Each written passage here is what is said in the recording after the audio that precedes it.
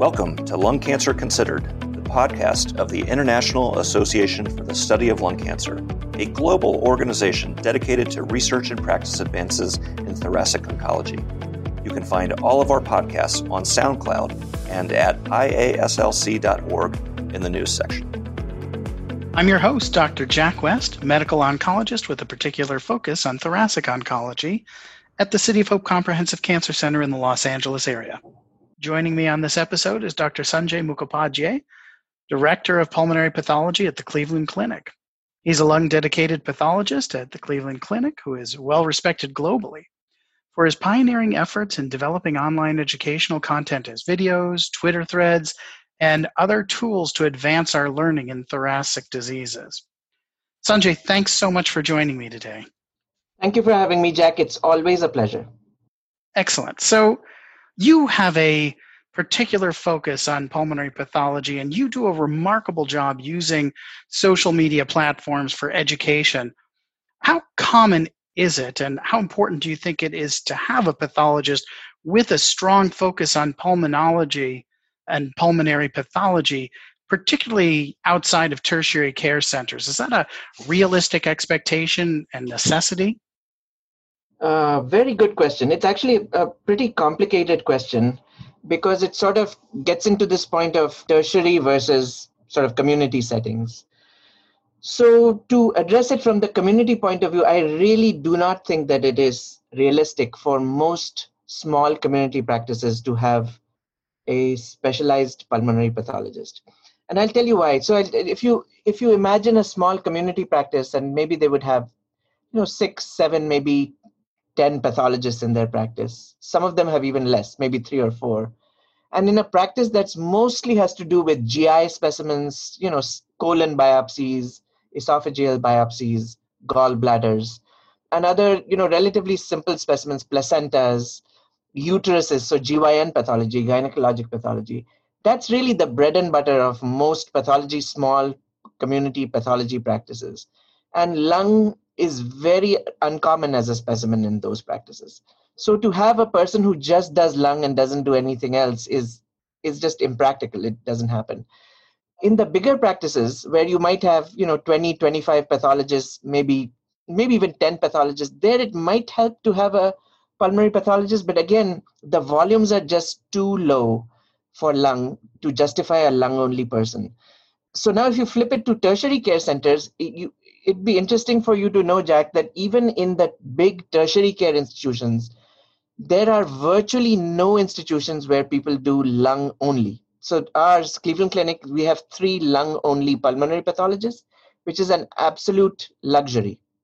It's as if you went to, Ford, and there were 3 guys that were making only a convertible with the top off. It's like you have to be in a big place to have that kind of a subspecialized practice. If you go to other big practices, very, very big institutions at tertiary care people, even there people don't do only lung. So they do lung and head and neck, lung and GI, lung and cytology.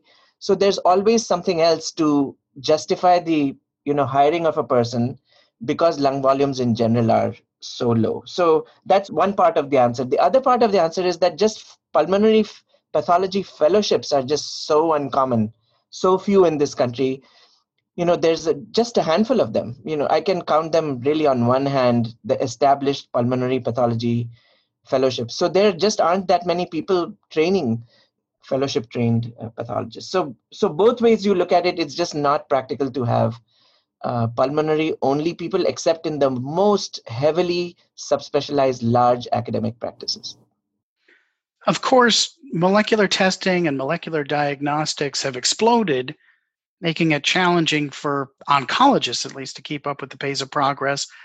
I would imagine that a lot of that is the case among pathologists as well. So how well is the pathology community keeping up with all of these developments?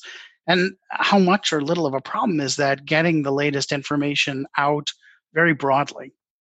It is a problem, Jack. You're absolutely right. It's difficult even for you guys to keep up with all the clinical trial data and how that will change things for people in practice. And I have to admit, for most pulmonary pathologists that I know, we are just not as much in tune with the clinical literature as you guys are, not nearly as much and not nearly as fast. So generally what happens is, the way it works, at least in my experience, is that if you are, for example, you are the oncologist at my institution and you are the lung guy, you're the lung guru, it's generally you are the one who sort of bears the responsibility of keeping in touch with the latest developments in the oncology literature, and then you drip that knowledge downwards to the other people in your group. So you would let then the pulmonary pathologist know, or the radiologist know, or the radiation oncologist know. All those people get to know through you what is the most important stuff going on. Now, ideally, of course, it shouldn't be like that, right? Everybody should be keeping, but there's just too much, Jack. I mean, you're talking of mostly the oncology literature, but then there's the pathology literature, there's the radiology literature, there's a different radiation oncology literature, and we're busy keeping up with our own literature, which impacts our practice. So I think in practice, what happens is that we are always behind, at least the most breaking news. So, if something broke in in a big lung cancer conference, chances are most pathologists don't know about that. And it'll drip down one level by one level. So it'll drip down from you to the lung pathologist. The lung pathologist will drip it down further to the other pathologists in the department. And by the time something becomes established wisdom, I'm only exaggerating a little bit, but by the time something becomes established, it's probably outdated by the time everybody knows about it. So that's how it goes, I think, in practice. Now, you mentioned that the volumes of pulmonary-specific pathology are not high enough to expect there to be specialists in the far corners of the rank-and-file community. But even if that's desirable to have that level of knowledge available, does it need to be decentralized all over the place? Or is it possible, particularly maybe with pathology, if more than just about any other specialty, it may be possible to just tap into centralized expertise on demand where you need it and have more generalists out there in the broader communities? Do you see digital case material being able to travel to the subspecialist rather than having to have a subspecialist in every corner? Yeah, Jack, to some extent, that's a very good question, because that is to some extent what we're already trying to do in pathology, and for many years we have done. So, for example, if let's say there's somebody in California, in your neck of the woods, who has a biopsy that they're looking at, and they're just not sure if it's benign or malignant, or if there's a tumor, they don't know what kind of tumor it is, or what stains to do, or whether it's a carcinoma or a sarcoma. For many years, we've had a system in pathology where if that person wasn't comfortable, they could simply ship off the slides to the nearest expert or the best expert, which could be somebody in California, or it could be somebody at the Cleveland Clinic or Mayo, or wherever their favorite expert is. They could just simply ship the slides off and get a result within a week, usually, sometimes even quicker. So that's been the standard system. Now, there are two other things that your question brings up. One is, could you do it in a digital era in a different way, in the sense of scanning the slides at the point of origin and then sending the scanned images to the expert? And this is, of course, going to happen. There's no question about it. This is the way of the future. The question is how much down in the future, because in the present time, there are just too many technical, roadblocks in the way of this happening in the current time. So, for example, most small community practices don't have a scanner. So just the point of entry, the fact of scanning all those slides is so expensive, and so sort of, it requires so much expertise and this combination of software and hardware, and which it really boils down to cost. There's just so much cost involved in scanning these things and then storage of all that data, that most places just don't have the facility to even scan these slides. Now, people who do have scanners, so for example, Cleveland Clinic has scanners. We use it for education. We use it for teaching.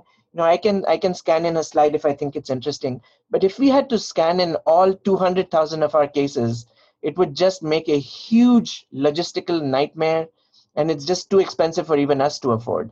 So I think the cost of that has to drop. Technology has to improve. People have to get more access to it before that becomes a reality. But your point is well taken. I mean, that is the way of the future, where the expert could be sitting in Singapore for all you know, and you could be sending your cases to them and getting an answer within hours from an expert. That is truly the way of the future. Cool. Let's turn to the question of the utility of social media for medical education, obviously, in your case, focusing on pathology. Can you talk a bit about what led you into this approach that you've been one of the biggest leaders in, and how that's been going and the platforms that you have come to prefer? Yes. Thank you for bringing that up, Jack, because it's something that, as I've been in this only for about, I think, 4 years. It's been about 4 years since I joined Twitter. And to be completely honest, the reason I got onto it was because my book was coming out. I'd just written a textbook all by myself. I was very proud of my work, and I wanted people to hear about it. And I just wanted a platform to be able to put it out there and say, here's my textbook and read it if you like. So that's how I joined Twitter, and I had no idea what it was about, and I had no idea how much educational potential there was.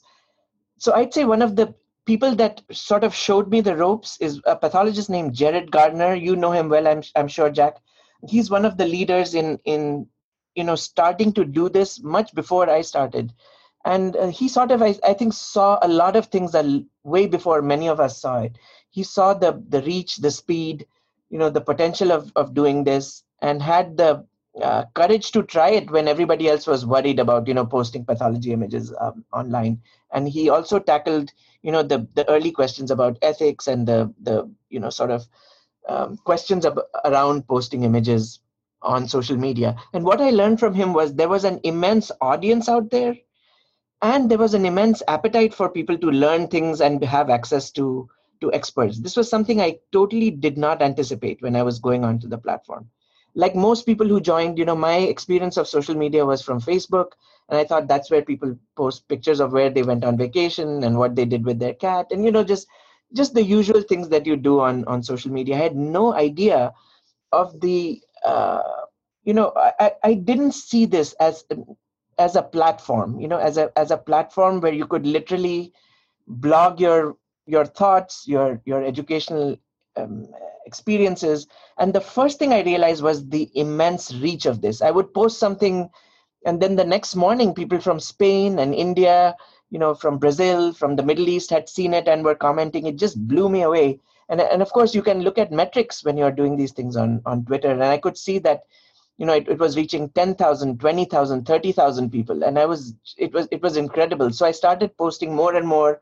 I started doing tutorials, much more complicated things. And once I started doing tutorials, I found that even clinicians were responding to this. Oncologists, surgeons would say, oh, somebody has explained it now in a form that I can understand. And the more I saw, the more I kept on doing. And Jared taught me that you could then use Facebook. You could make a professional page on Facebook and post things there and reach a different audience. You could put it on YouTube and then reach a fantastic audience there. Just as an example, Jack, Jared actually reached out to me when COVID was just starting. This must have been maybe in March of this year. And he said, look, I've put out a video there on YouTube just trying to explain to people this is real and please take it seriously. And of course, he has a massive following, so he reaches a lot of people. But he said, Sanjay, could you just put out something there on the pathology of this, just what diffuse alveolar damage means? And I said, look, Jared, we don't know for sure that this does cause diffuse alveolar damage, but I'm happy to explain what ARDS means. We knew that ARDS was involved. So I put out a video there. I was literally on the floor of my kids' playroom, in front of a laptop. That's what I was doing it on.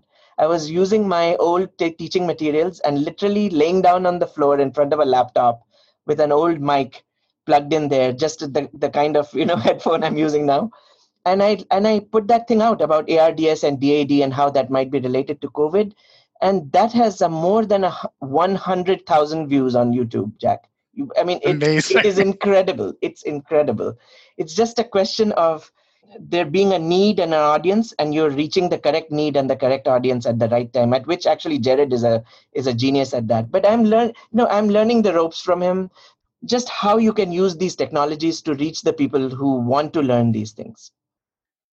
Do the pathologists who are following you generally aggregate in the same platforms like Twitter that are used by many clinicians, or Are pathologists especially inclined to use more visual platforms like Instagram or Figure One as leading platforms for education? Are pathologists going to the same places, or are there very visual specific platforms that work best for you? Yeah, that's a great question. I think the answer is both, Jack.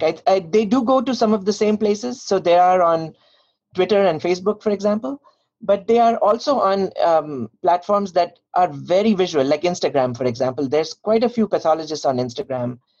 I will say, though, that still I see Twitter as the sort of most conducive to pathologists posting an image and then talking about it or educating each other about it. Still, I prefer Twitter. Maybe it's a personal preference, and that's where I see the audience congregating the most. I will say that there are a lot of specialty pathology Facebook pages. So there's like a pulmonary pathology Facebook page that Dr. Yale Rosen started. There are soft tissue, bone and soft tissue pages. There's a DermPath, very, very popular DermPath page that Jared runs and other people, Dr. Phil McKee run. So Facebook seems to be very popular too with the pathology community for some reason. It's not my favorite platform, but still there's a very vast audience that is on Facebook. I think mostly from India and other underserved places that you don't reach if you're using Twitter only. So I think there is a little bit of a difference.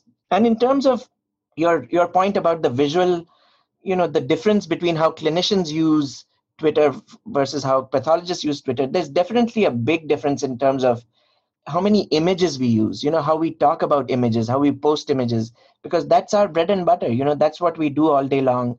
You could have a pathologist saying, hey, look at this atypical mitosis, and you can have 60 people immediately responding to that, which I think clinicians don't do. Clinicians talk about, as far as I can see, about trials, about treatment, about other things, about life as a clinician, ethical things, humorous things, but they don't really revolve that much around imagery as much as pathologists do. So you do have a point there. There's something innately visual about our field that leads us to use imagery in our social media communication.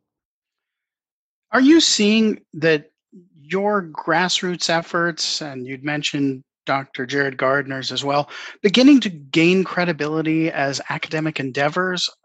I basically mean, are you beginning to get recognized for these efforts in online teaching as if it were a grand rounds lecture, or is it seen by institutions, either for you or others as more of a personal side hobby indulgence rather than with academic gravitas?